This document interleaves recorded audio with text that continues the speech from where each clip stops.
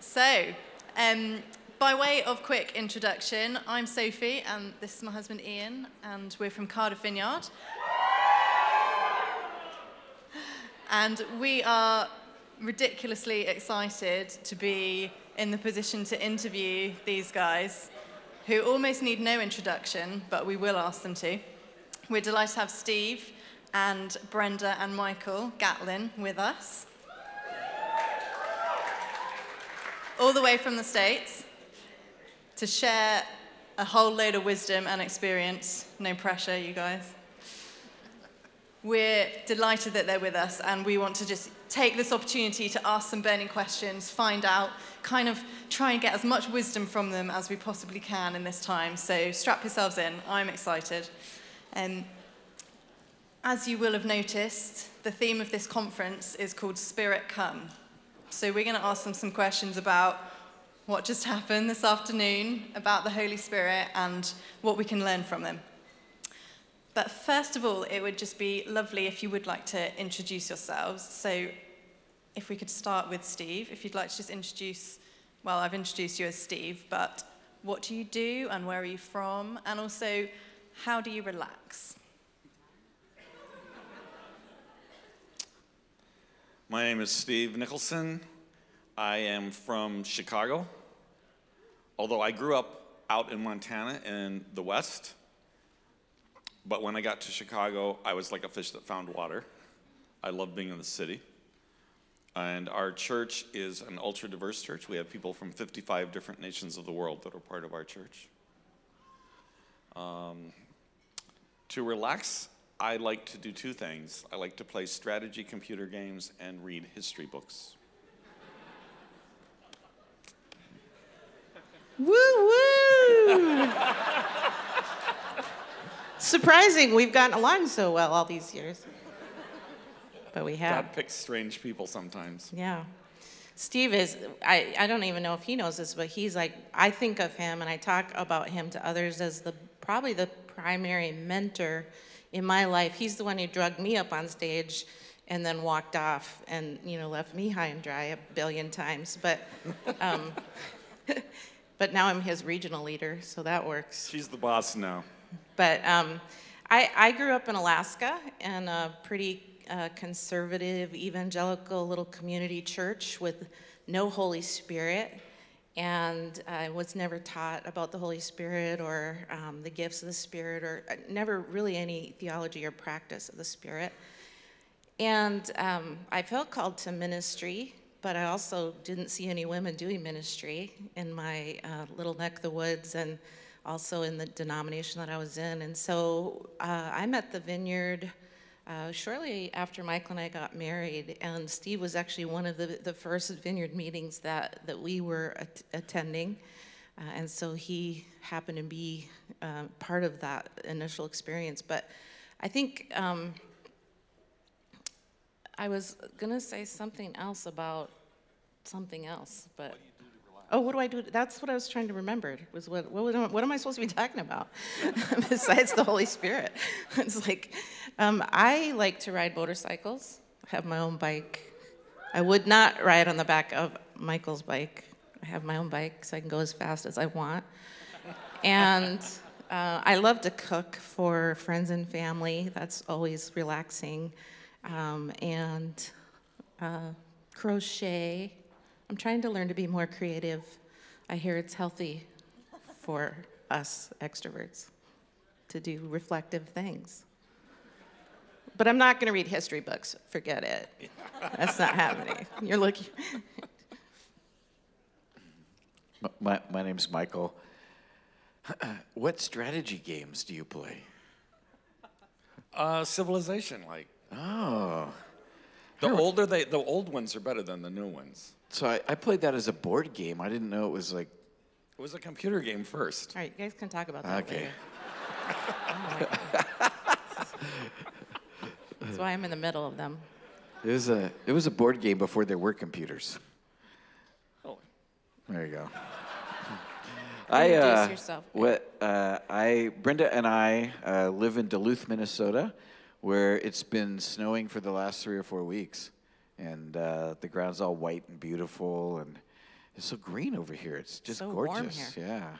And we 20 years ago this month, we moved up there and replanted a church, and Vineyard Church, and it's just been an absolute blast. And then I took Steve's old job. I currently oversee church planting, or we call it Multiply Vineyard, for the States as well. To relax, I have like 27 hobbies, and I love them all. So it's everything from watercolor to playing music to riding motorcycles faster than my wife, Working with leather. making Working stuff out with of leather. Yeah, You're very creative. I hate gardening. Gardening is just, I hate that. But everything else is fun. So, I feel like we could ask you guys about what you do in your spare time for the rest of these couple of hours, but we should probably crack on with some other questions. So this conference is called The Cause to Live For, and most of the people here are probably in their late teens or 20s or 30s. And Steve, you were sharing a bit about in your college, university years, what your faith kind of looks like, and so maybe it'd be great to maybe start by asking Michael and Brenda, what did your faith look like in your 20s? You know, if you came to a conference like this in your 20s, did you realize it was the cause to live for at that point, or were you in a different place with your faith? Well, I felt like I was called to ministry when I was 17 and had a pretty vibrant youth group and was a leader there, and then in college as well. And it just kept I was hired as a church secretary. They would pay me to make programs, but then I do a lot of ministry on the side. And so I thought, I got to marry somebody who's a pastor and ride his coattails. That's how I'm going to get in. And so that's why it was so exciting to me when I met the Vineyard and saw women doing ministry, like Cindy and Steve together, and a lot of other leaders that were part of the Vineyard in our region. I would see these women just serving God and flowing in the gifts and the Spirit. But I didn't have the Holy Spirit. I had to learn how to appreciate, receive, and even ask for the Holy Spirit in my life. And so I'd say my relationship with God became alive and real and tangible and fun and adventurous when I met the Holy Spirit, which wasn't until I met the Vineyard. And so, and that, God just captured my heart for it. First things I ever saw was deliverance ministry, which, when I take a gift test, deliverance is my number one gift. So I felt like God was like, I know how to catch this girl, we'll show her some deliverance. And it was just over. I was ruined for Jesus and the Spirit. And from there, it just grew in learning how to receive the Spirit, which I think is really actually kind of hard for us.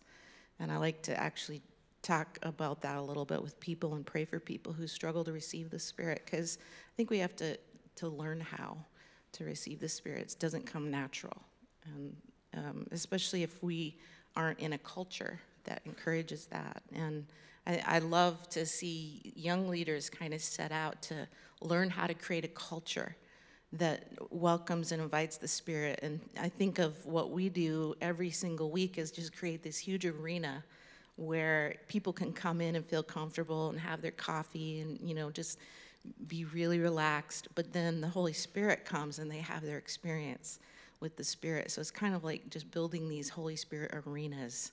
It's what you get to do as a leader, and welcome Him and teach people how to receive Him. What was the question? I get off track. I'm sorry. No. I just wanted to go back to. So Michael, when you were in your 20s, Oh. how was your faith? Were you on fire, or did it take a while to kick in? Yeah, well, I came to Christ late, like in the fall of '76, and I was about 17 years old, and it just all of a sudden I had never had a conversation with anybody about God at all. I never thought about what went on in a church. And when I first began to meet a few people that would go to churches, I just thought they are weird. And but when really Christ invaded my life, it gave me a different perspective on everything. And so I have been, like, throughout my 20s following hard after that. And I didn't have language for an experience of God, although when I look back, there were several experiences I'd had, but I didn't have language for it until the late 80s, as Brenda was saying, when we met the Vineyard and began to go, oh, this is how that works. And that all of a sudden gave us, like, context for that. And that was in my late 20s. But so that whole period of time, 20s, is like, there were several things that God spoke to me very clearly, that I didn't even realize were like things. Like at one point, I met this guy who was a logger in Oregon, that cut down trees for a living and harvested lumber. Maybe is a better way to say it. It sounds less brutal. Anyway, but he actually would hire himself out to logging camp after logging camp, and at the lowest job, and then begin to share his faith with the other men that were living on the side of this mountain doing this work. And when he would move on, 2 to 3 years later, there was a church. And when I first heard that story, I thought, oh my gosh, that's who I am. I found myself just weeping, and it was either the Holy Spirit or the flu. I was having trouble figuring out which at the moment. But then it's like several things like that in my 20s where God just really spoke to me clearly, and it's taken the next 30 years to actually walk some of that out and actually live it out. But it's like incredibly, for me, that was an incredibly empowering decade. Awesome. And Steve, you were sharing in your talk how you had gone to college or university and seen two ways of living, you said, I think, and you saw the people who were living for Jesus and thought, I want to live my life like that. That's where life was. And have you got any advice to people who are maybe at that stage of life at the moment in terms of living their life out for others to see? When I went to university, I just decided I wanted to make it easy on myself to be a follower of Jesus. So I thought, I'm just going to make that the first thing everybody knows about me.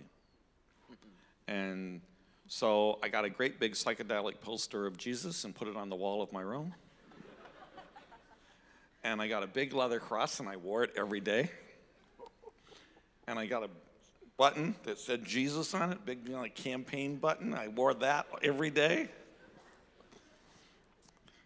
And You're weirder than I thought. You didn't mentor me in that stuff. So. no, well, it was 1970. I had hair down to my shoulders, and we had the mescaline freak next door and the LSD freak down the hall a little ways, and I was the Jesus freak. And when they had bad trips, they knew where to go.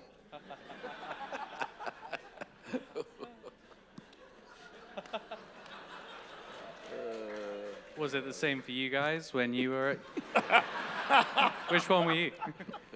I graduated in 1979, so no, I didn't. Just wondering. Okay. I was a child when he was doing that stuff.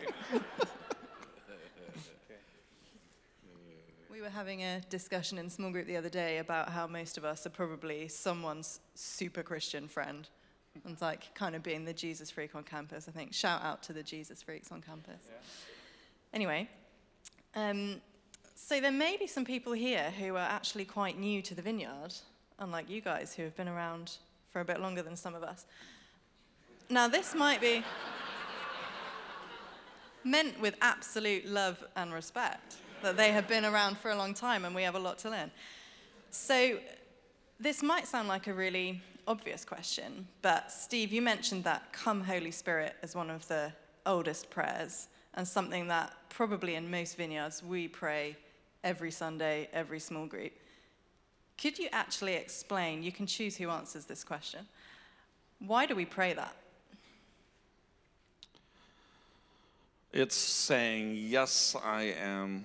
When we pray, "Come Holy Spirit," we're saying to the Holy Spirit, yes, I am inviting you to do whatever you want and take me wherever you want.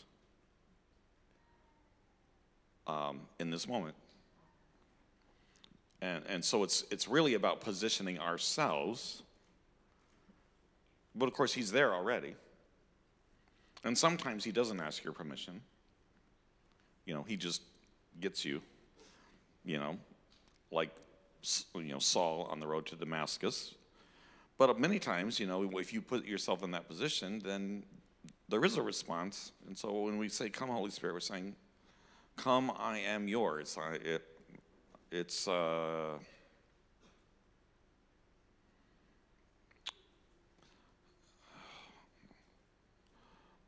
don't know if I can go down this road without getting in a hole that it's hard to get out of. But I was about to say, it's like, in any relationship, it's like saying, "Let's get together."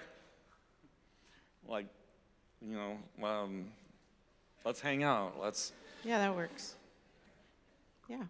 I think of it exactly the same. I think, it's not like the Holy Spirit went and left and he's flying around some cosmic planet somewhere and we have to beckon him back.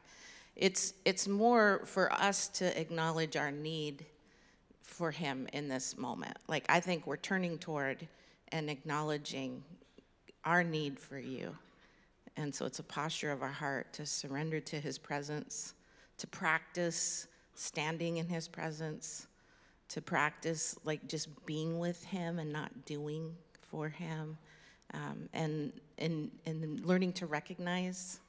Like, I think a lot of times until we say, "Come, Holy Spirit," and then we feel warm or faint or swaying or a hot tear on our cheek, like, we don't know it's the Holy Spirit. But when you say, "Come, Holy Spirit," and then the Holy Spirit comes, it's like, oh, I think that's a direct response to the prayer. And so we learn to recognize the Holy Spirit, and then we can give our heart over to it a little bit more when we pray that. And so it's a posture of our heart to acknowledge our need for him. And it's not a new prayer with the Vineyard. David Ruiz was leading worship for a thing I was in a couple years ago, and he pulled out this 2nd century prayer. I'd have to look it up to see exactly who it was, but it starts out that way: "Come, Holy Spirit." And I'm like, oh my gosh, this has been around a long time. This is awesome. Yeah, we didn't So it's trademark it. History books, you'd know that. Boom. Do you know, Steve? Do you know who that is that prayed that? 2nd century, probably Irenaeus, but I think it was. Yeah. Someone check that on your phone. Brenda, you used a word, you spoke about the presence of the Holy Spirit. And I was reading, we have those, I think they are from the States, the little leaflets, the Vineyard Distinctives. And there's a Come Holy Spirit focused book on that. And I read this phrase, it says, "We in the Vineyard are people of the presence of God." And I loved that phrase, people of the presence of God. And just wondered whether you would be able to explain a little bit more about maybe what that phrase means. And also, we talk about the Holy Spirit a lot, and I know that in other churches they might be a bit more afraid to talk about the Holy Spirit and acknowledge who he is. Could you maybe explain a bit about that? Yeah, I think that there's two parts to the Holy Spirit and experiencing him, and one is the theology of the Holy Spirit, and the other is the practice of the Holy Spirit. And some people, maybe have a theology but no practice, or they are attracted to. I know when I first came to the Vineyard, I was very attracted to the things of the Spirit. I could tell there was something that I'd been missing and that I'd wanted, and that it was real, and even that quite tangible, and healings were happening and deliverances were happening, and you're watching somebody get set free, right before your eyes, and pass from suicide and death to life. And you start to see what happens in the presence of the Holy Spirit, and you get more and more dependent on it, and you realize that you don't want to live without it anymore. Like, it's boring without the Holy Spirit. And that's where the real adventure is, and that's where that's where your relationship with God comes alive. Before that, we know a lot about God. We have been taught about God, we have theology about God, but until our head and our heart get a little more connected and we begin to experience what that theology, when we begin to have those experiences, then we are literally learning how to give ourselves over to and welcome the presence of the Holy Spirit. And I actually think we're not great at it. I think that we have a lot of guard up. We're trying to keep all the bad things out, and in doing that, we keep a lot of the good things out. And we have lots of self-protection, and so I think it's actually hard for us to receive the Holy Spirit. And I think we have to learn to stand in his presence, and what does it feel like and to be a person who loves the presence and doesn't want to live without it, and stays longer and waits and then ushers other people into that. Can I pray for you right now? Because I think God loves you deeply and wants to touch you in this moment. And then you start to pray for people, and the kingdom of God comes crashing into the natural realm. And you become a person who doesn't want to live without the presence of the Holy Spirit, because it's just lame and boring. And so I think that it's such a privilege to experience him, and at some point we just have to learn to stand in his presence and stay in his presence, and learn to love it and learn to receive it and learn to let that guard down. The one person you can trust is the Father, the Son, and the Spirit. And so when you get in the presence of God, you have to tell yourself, okay, hold on a minute here. All my distrust, all my doubt, all my unbelief, Lord, break it off of me right now, because I can let my guard down and I can trust you. You're that one person I can let come close. It's not going to be bad. It's going to be good, and just kind of we teach ourselves and to receive. I really like that phrase, we're a people of the presence, because the thing throughout the scriptures that marks the people of God is the presence of God. And the Holy Spirit is our experience of God's presence. And that's the thing that sets us apart as the followers of Jesus. It sets the people of God apart kind of throughout history, is God's presence is there. Oh my gosh, God's presence is with that group. So that's who we are.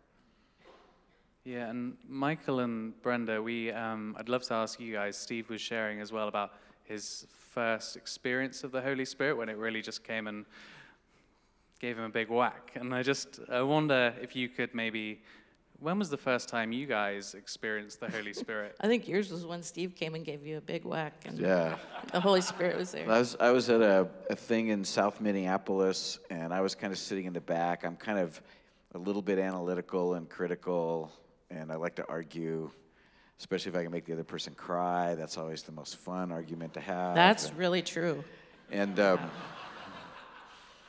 so Steve's up talking, and he's sharing stuff, and I'm thinking, wow, if this is true, there's more to relationship with God than I've previously experienced. And so we had people stand up, and hold their hands out, and I closed my eyes, and the next thing I know, Steve's right in front of me, and I was 3/4 of the way back, but he's right in front of me, and he puts his finger on my forehead, and he just says, "Holy Spirit, come." And immediately, in a way that I couldn't explain, just this wave of lightheadedness, dizziness came over me, and I think I smiled. And then Steve asked me, he said, "Do you like that?" And I thought, is it okay to like it? And I said, "Yeah." And he goes, "Do you want some more?" And I'm like, "Oh, okay. I think, yeah, I'll have some more. Give me another helping." And so he grabbed the gal next to me, whom I didn't know, and just put her hand on my forehead and says, "Just keep your hand right there." And he took off. And I'm thinking, what's that going to do? And immediately, as I closed my eyes and kind of tuned back in, the presence of God was all over me. And so, he came back later and checked on me, and I think she was happy because she got to take her arm down. And then he said this thing to me. He said, "The reason God does that, it lets us experience his presence so he can give it away." And there was a couple right behind us, and he said, "I think we're supposed to pray for them." He goes, "Why don't you pray?" And the only Vineyard prayer I had learned was just a few moments ago, where you reach out and touch them on the forehead and say, Holy Spirit, come. So I started to do that, and she just collapsed sobbing. And then he stepped in and began to really pray through a situation. And I'll never forget, they came to that meeting that evening. It was a Friday evening as kind of a last-ditch effort to hear God before they ended their marriage.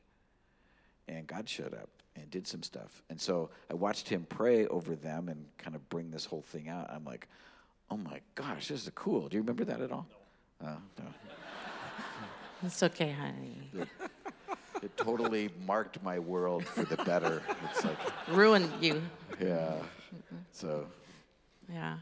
I, as I said, didn't have any theology or practice of the Spirit until I met the Vineyard. And I was really attracted to it. But for me, I would see other people experiencing the Holy Spirit, and I really wasn't. And so I would be up there all the time for prayer, but not a lot would happen. And I can remember a Vineyard pastor came one time. The Spirit was all over the room, and God was doing so much. And I'm just standing there, just like my little spot, and nothing's happening with me. And I remember thinking, there's something wrong with me, because all these other people get it, and I don't get it. And the person who came and prayed for me said, I expressed some frustration about that, and he's like, well, let's pray. And then, I don't know whether I cried because I was frustrated or what, but he said, this tear came down my face, and he said, do you feel that hot tear on your cheek right now? I said, yes. He said, that's Jesus. And then he just began to, minister more to that place in me, that desire that I had to really experience God. And I was really hungry for it, but just had been taught that it wasn't okay. And I think I was in the Vineyard about 5 years before I had another experience, and that was a speaker speaking. And she was really, the Holy Spirit was on her so much that she was having a hard time standing up. And she was telling this amazing story of how God saved her life. She almost died, and he healed her miraculously. She was from Canada, and so somebody went up, and they were like kind of holding her up while she told the rest of the story. And I'm sitting there watching, and it was like two things were happening in me. One of them was like, oh my gosh, this is amazing. This is God. Oh my gosh. And the other part of me was like, this is ridiculous.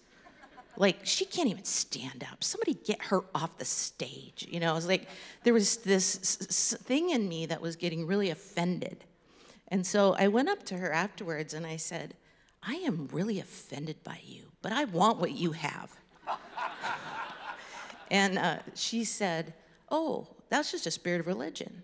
And so she put her hand on my head. She goes, do you want to get rid of it? And I said, yeah. She put her hand on my head, and she just prayed for the Spirit to come. And this, pretty loud cries came out of me. It was pretty dramatic. It felt like God was pulling something up, from deep down in my gut.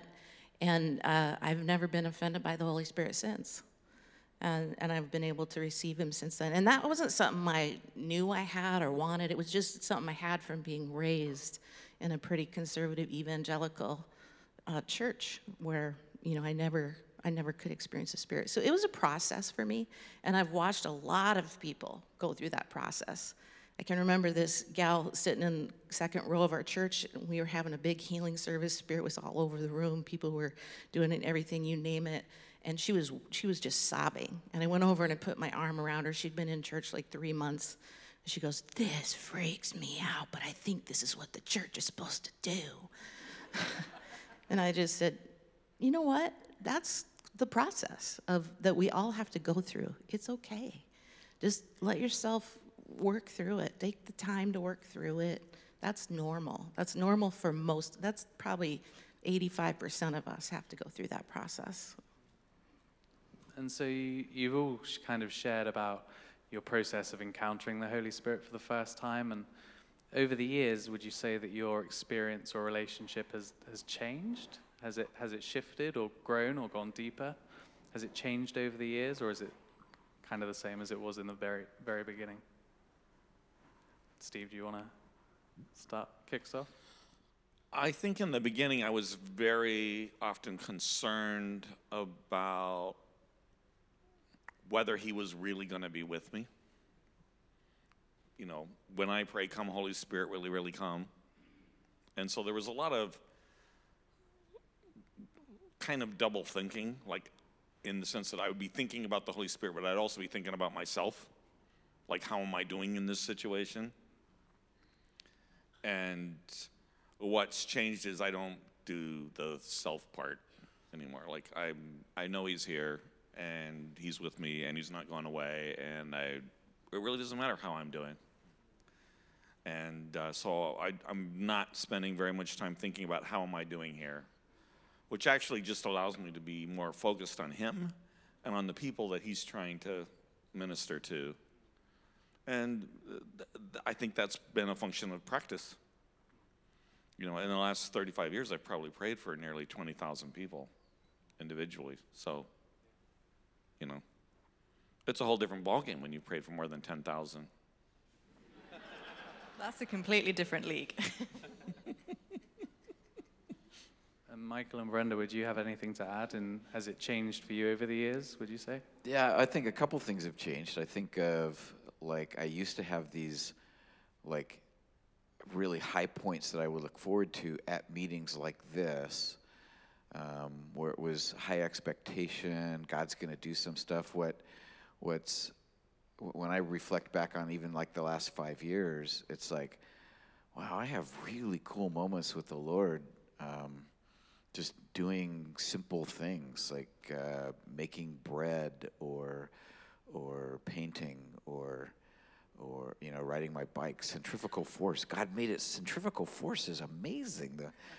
You know, and so like, but these kind of worship moments and intense moments with the Lord that have nothing to do with what we would necessarily consider ministry. And then, so that's one piece. So instead of these big highs and lows, it's like there's this more consistency to my experience of God. And then secondly, as Steve was saying, just that over the earlier on, it was like a lot of work to actually reach out and pray for somebody that I didn't know at a class I was teaching or something like that wasn't in church. And seeing God move so many times in so many people's lives, it's just like a no-brainer that, oh my gosh, somebody's hurting. Yeah, let's just pray right now. And you don't start thinking about, you know, what are people thinking of me? Like, is this the time to do that? Like, you just like step out and do it, and it becomes this kind of much more seamless interaction with God that's there a lot. So. Wow, you guys are so mature. Because I was just sitting here thinking about how there's certain things that don't go away. Like, it still feels like a risk to me to lead ministry time and try to stand in the tension of the already and the not yet and wonder, you know, like how to not flip to the already or to the not yet. And, you know, I have gotten comfortable with the discomfort, but it's still uncomfortable every time to stand in the tension and hold the tension, just hold the line. And I used to maybe not do stuff because I was afraid, and now I just do it afraid. So, you know, you guys sound like you're not afraid anymore. I'm still afraid all the time. You know, but the definition of courage is just doing it afraid. And it, you know, I struggle with a lot of fear and flaws and failures, and I'm just learning I think one thing that has changed is I'm learning to be honest about it. I think I used to try to hide it, and that would be, you know, my definition of a strong leader, that I don't have limitations and that I don't have those things. And I'm learning that I can be transparent about that as a leader and be more vulnerable as a leader, and that it's actually helpful for people to see that leaders do struggle with some of the stuff that, you know, we all struggle with, and risk always feels like risk. And, you know, courage is not 10 feet tall and bulletproof. It's doing it afraid. And that's my real life. That's pretty much what happens to me on a day-to-day basis. But I think I'm more comfortable being honest about it. And I'm pretty like bent on transformation. Like when God called me, I knew I was a leader, and I kind of have this oh crap moment every time God gives me more leadership. I was like, oh my gosh, I got to get my crap together, because God's giving me more leadership. And I have this fear of God that comes on me that's just like, I don't want to be the leader that makes, people fall, or that has immorality, or, I get nervous when I get more leadership, and then I get on my knees, I get on my face, and I'm like, God, you got to change me so I can do the things that you're calling me to do. And so I spend, a lot of time just trying to think about how to keep growing, at 55. How do I keep growing so that I'm leading out of a place of transformation? Because I'm coming to the conclusion that if I'm not leading out of a place of transformation and growth, then I'm not really leading, because I'm sustaining or maintaining something, but I'm not really leading. And so I'm on a pony there. I'm on a pony. Can I comment? Transformation. Yeah. I think probably the fear you were talking about is the most common fear that people have about this is, what if it's not God? You think, well, like, if I say this, if I do this, if I pray for this person, if I give this word, what if it's not God? And the truth is, there's only one way to find out. Just try it, and you'll find out if it's God or not. And if it's not God, and sometimes it's not, at least you tried. The more serious question is, what if it is God and you don't do it? And somebody was there and it was their last meeting before they got divorced or whatever. What if it was God and you missed it? So basically, because of that, I just swing at every pitch. And eventually, you're bound to hit something eventually. Yeah, when we teach a prayer class, I always say one of my subpoints is about taking risks is that you guys know who Babe Ruth is in the UK? They don't know that. You don't know who Babe Ruth is? No. Look at them, Steve. They're saying yes. Seven No, people I see said their hands yes. saying no. This means no. Tell them who Babe Ruth is. Babe Ruth, like, Baseball player. he's like one of the most famous baseball players in the USA, in history. Did you ever read that history book? The year that he set the record for the most home runs was the same year that he set the record for the most strikeouts. So the way that he hit the ball that many times was he swung the bat more. And so that's what we tell people. If you want to see more healing, you're going to have to pray more. You pray more if you're not seeing enough healing, and then you see more healing. I love that advice. But do it I afraid. remember that.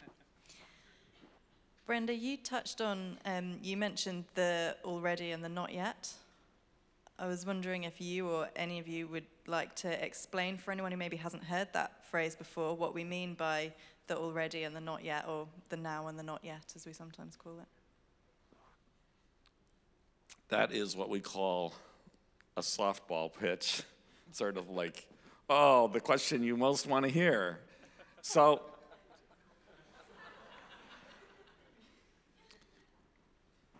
thousands of years ago, ages and ages ago, God spoke to his prophets, and he said one day he would send his Messiah, his priest king, who would come to restore to this earth the rule of God, where what was done on earth would be the same as what was done in heaven. And when he came, he would make right in this world everything that's wrong. They would beat their swords into plowshares, and he would wipe every tear from their eyes, and even death itself would be defeated. And they would no longer harm, no longer be divided, no longer hate, no longer know sorrow, no longer know grief. The lion will lie down with the lamb, and the child will play in the viper's nest, and they will not harm or destroy on all God's holy mountain. And the knowledge of the Lord will fill the earth as the waters cover the earth. And when Jesus came, he came and said, "It starts now. The kingdom of God is here." The beginning of making right everything that's wrong starts now. And so it's already here. But it's not completed. There's a war on. There was an invasion from heaven to take this world back. And so it's already here, this glorious age of the future that our hearts yearn for. But it's not here in fullness.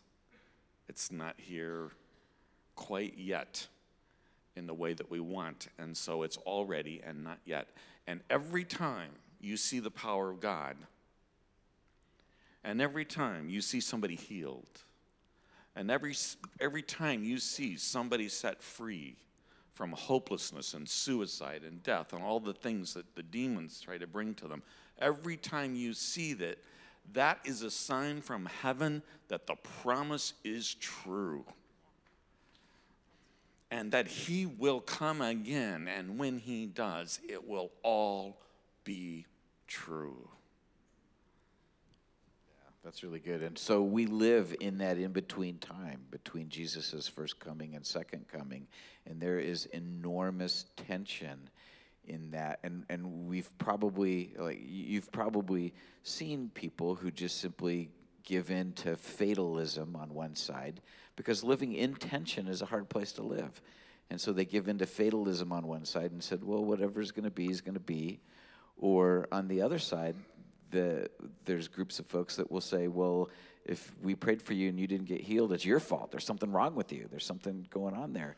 And that willingness to actually live in the tension, let God be God, to keep swinging at every pitch and to keep going for it, even though you don't see it all the time, is the part of the beauty of being the people of the presence right now, today, in our families and in our communities and in our neighborhoods.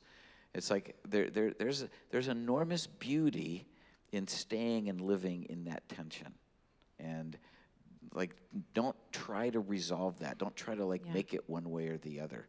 But we get to be participants in what God's doing. We're like emissaries of that kingdom today. We get to bring that everywhere we go. But God's the one who's doing the heavy lifting. And sometimes we actually see it come to fruition, and sometimes we don't, but we never give up. We never stop trying. Yeah, and that's why sometimes we pray and people get healed, and sometimes they don't. It's the already and then the not yet, side by side. And, when I get mistreated as a woman leader in ministry, that's just simply the not yet of the kingdom. When bad things happen, that's the not yet. When the Lord comes in power and he gets what he wants, that's the already. And so that's why we feel like we're going back and forth all the time, because that's our reality. And my favorite thing about this kind of kingdom theology is that it's the only thing that explains what we see happening around us. So it's like, it's our reality. That explains it all. And so now it does resolve some of the confusion, because it's like, oh, sometimes people get healed and sometimes they don't. Already? Not yet. Okay, I can live with that. I just need to keep being the person who's going to continually bring God's kingdom more and more, bring the light into the darkness. I love the way that you guys just explained such a huge question. And it links to something I think you said, Steve, when you spoke to us just now about trying to live a life beyond human explanation. Living a life beyond human explanation. Struggling over that word, people. He did really well earlier. I'm not doing so well with that. It's a long word. And it links back to maybe some of the stuff that Wimber taught on power evangelism, power healing, And I just wondered whether you could expand on what it looks like to live that life. I'm not going to say that word again. What it looks like to try and live that life out day to day and for it to permeate the areas of our lives.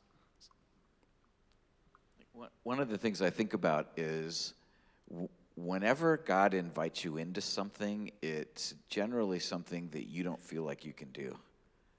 I mean, I think maybe most of the time. It's something that you're like, I don't know how that could ever work. And so we pull back from it. But I think to stay in that place is to continually put ourselves in positions where we're dependent on God. If he doesn't show up, if the Holy Spirit doesn't come and empower this thing, it's going to be really stupid. But if he does, it's going to be awesome. And so I love putting myself in that position because otherwise it's just more of Michael. And honestly, nobody but Brenda needs more of Michael.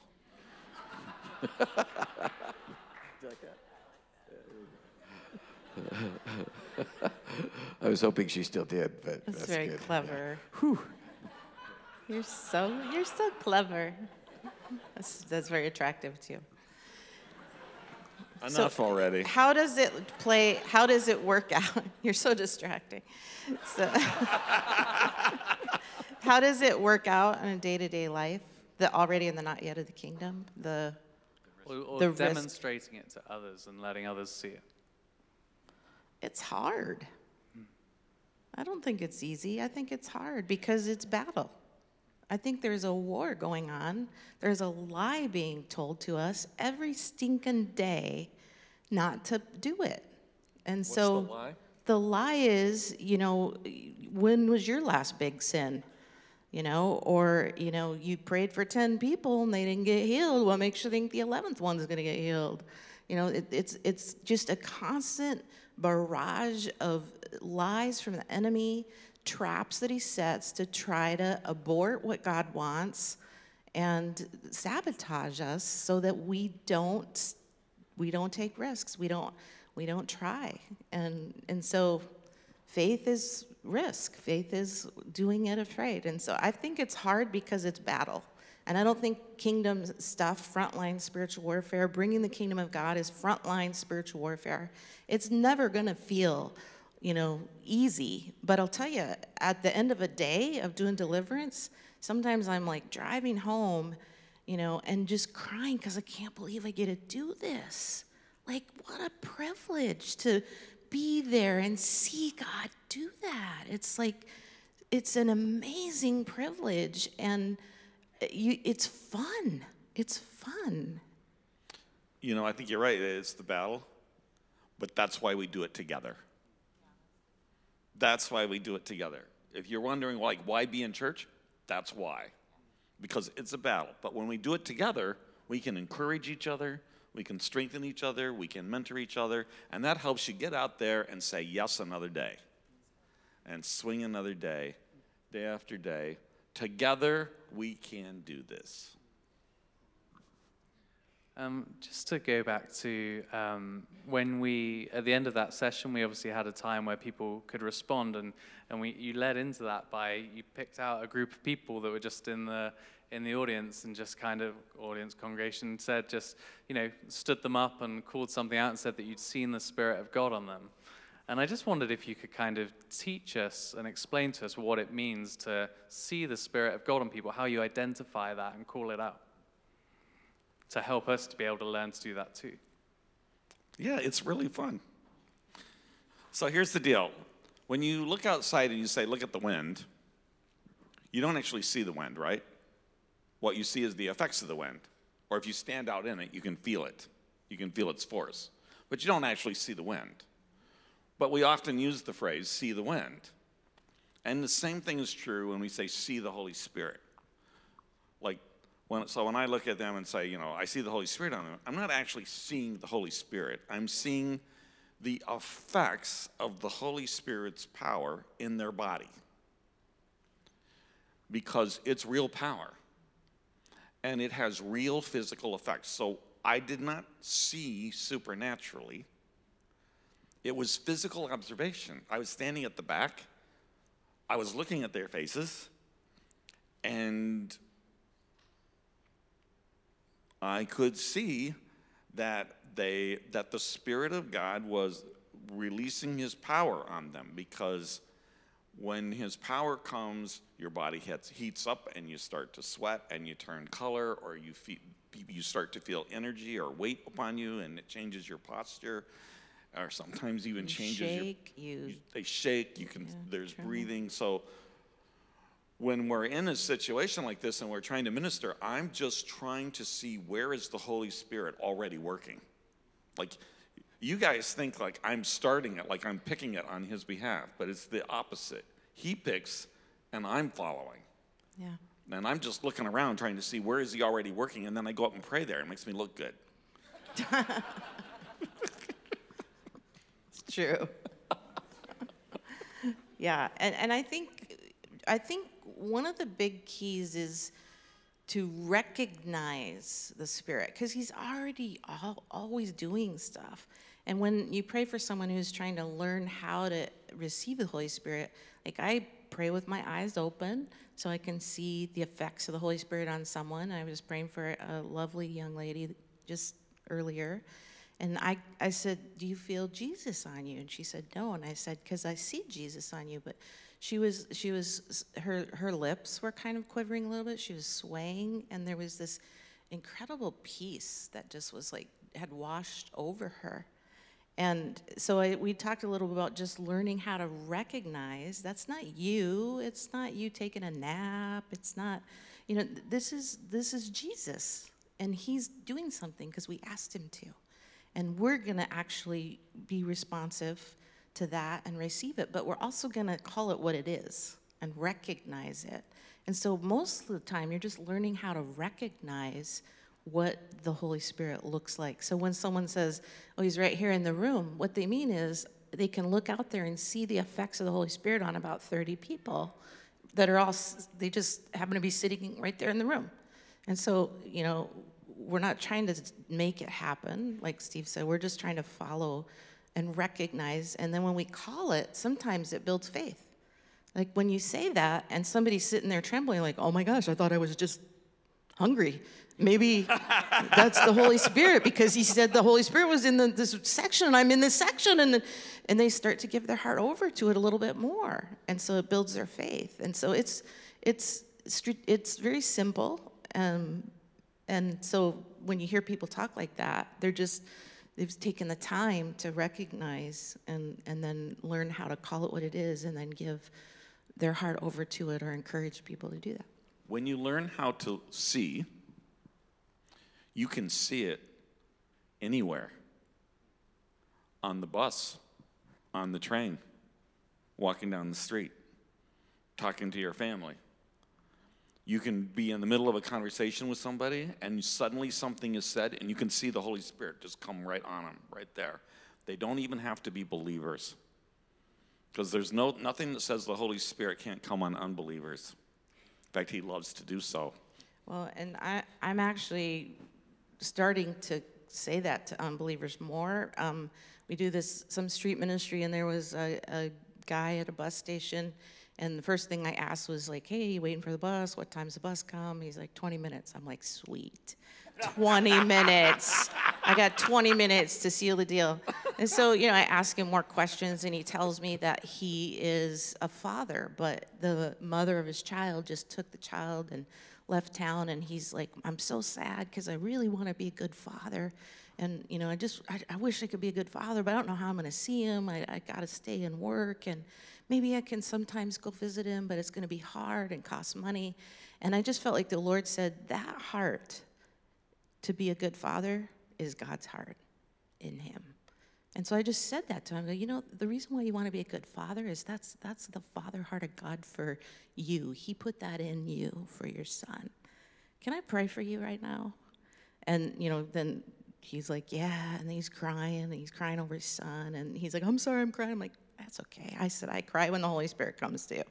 No big deal. So the fact is that God is doing stuff all the time. He's putting his heart in people, and we're just recognizing it when we have a conversation. Or How did you guys learn to see what God's doing? Like, what I was that? followed him around.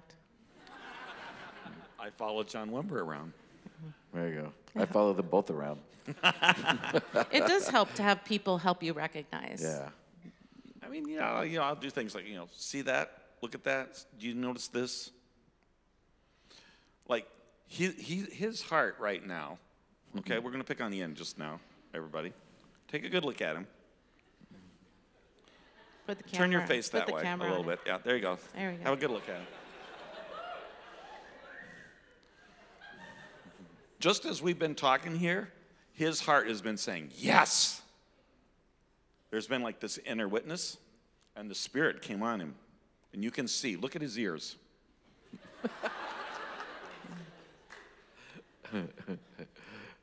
Look at his ears. Look at his face. You can see it. There's like they like turned color.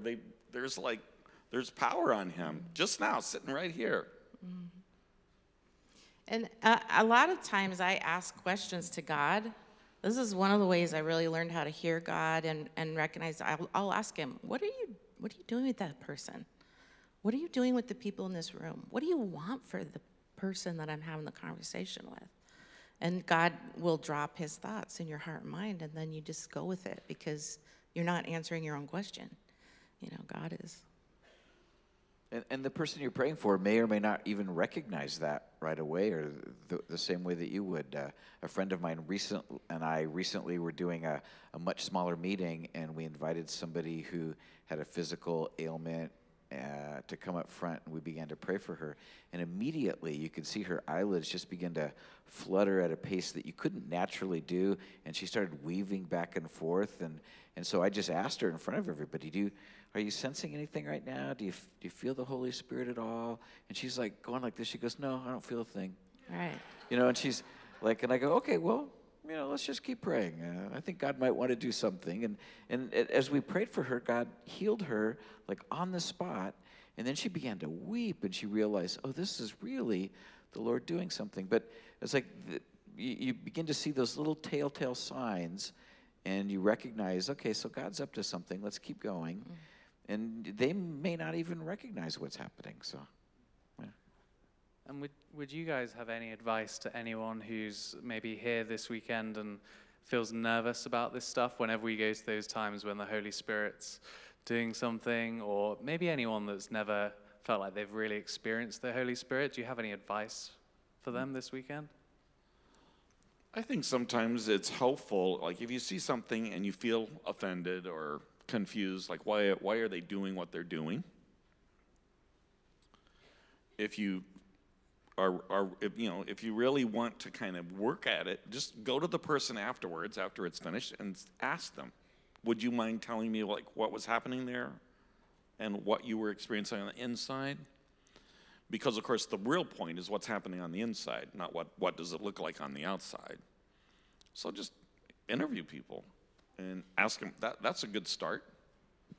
Yeah, I actually prayed for myself a lot and put my hand on my heart and just tell my heart to receive. And I got prayer 1,000 times and said, I don't know what I need prayer for except that I need to learn to receive the Holy Spirit. Would you pray for that for me?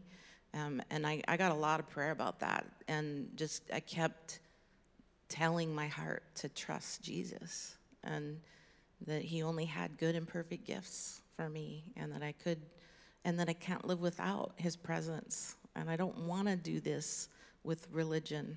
I want it to be a relationship with him. And so, the cost of a relationship, the cost of religion without relationship with Jesus and the Spirit is deadly. I mean, it's just not worth it. And eventually, you just keep pressing into the process of receiving. But practice just standing in his presence. Quit trying to do so much for God and just go be with him. Try 5-10 minutes and say, Holy Spirit, come, and then just practice his presence and don't pray or intercede, just receive. I think of like picking up a glass of water and drinking it in, like he's the living water, and just letting that go down and kind of wash through me. And actually can pray for myself right now, and you will see the Holy Spirit. That's what we should do, Steve, to teach him how to see the Holy Spirit. Let's pray for me right now. Now we're all laughing. I think just continuing to like take risks and receive prayer. Like if you're feeling nervous about this, if this feels like I don't know about this, you know, you can be a cynic from, you know, the highest seats and never participate, and you'll always stay there. But if you go, you know, get involved and come and get some prayer and come and hang out around people that are praying for other people and kind of try your hand at receiving and try your hand at giving, it's like a lot of the nervousness then begins to go away because, wait a minute, there is something kind of going on with that. And don't give up. Say you pray like 10 times and it doesn't work. Who cares? Just, you know, try it again. When I left that very first that conference thing that Steve was doing, you know, when he prayed for me and I felt dizzy, and as we were getting ready to leave, we were cleaning up, he actually gave me an assignment, and he said, you know, if you want to see if this is really real, he goes, the next 100 people that you meet that aren't feeling well, you can tell they're not feeling well, the next 100 people, just pray for them on the spot. And the very next morning, Monday morning, I'm teaching a watercolor class. A gal comes in, she looks horrible, and she normally looked great, right? And migraine headache. I prayed for her after arguing with God, you know, and God heals her, like on the spot. And I'm like, okay, that's it. I'm going to keep doing this. And I don't remember when I got to the 100 because I lost count. I just somewhere along that way, I decided I'm going to keep doing this no matter what. I want to see God show up, and so that's part of the way to break through that. At the beginning of that weekend, I was the cynical one. I was kind of judging what was going on, trying to decide if it was worthy or not.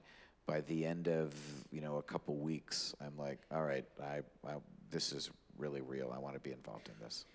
I would say to you, though, you can't serve what you ain't cooking.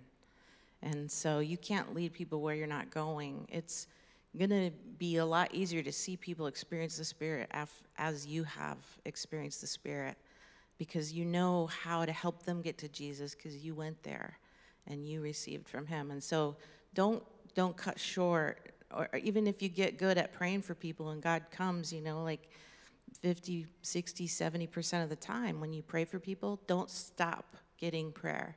I say the most healthy people are the people who are both giving and receiving prayer all the time.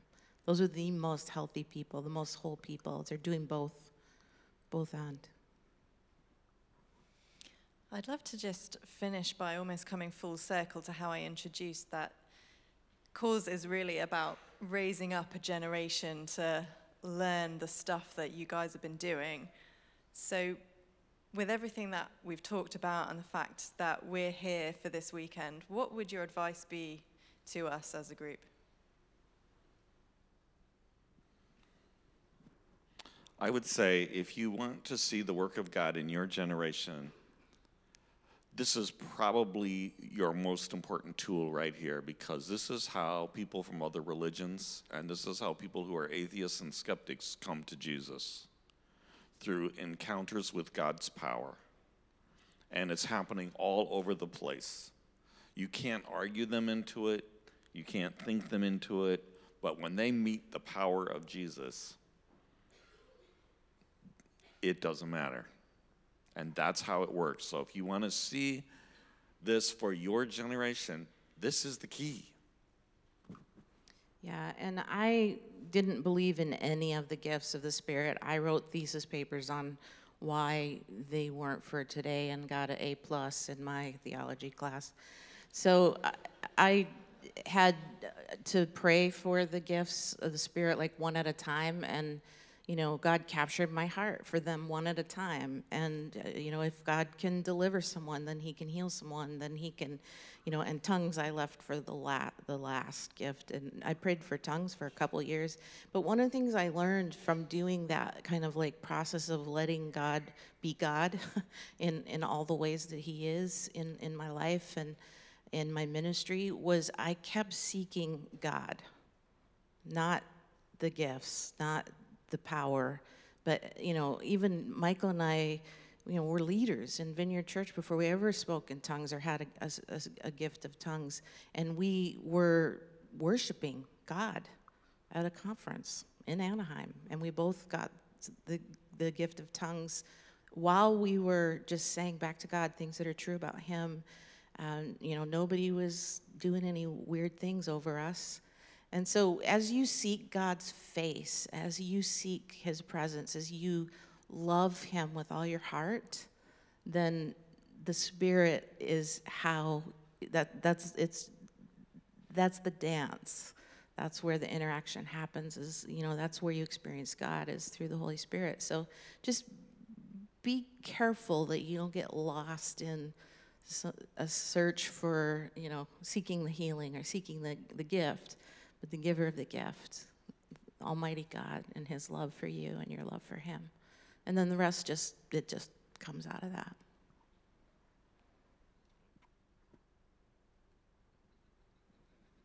I agree.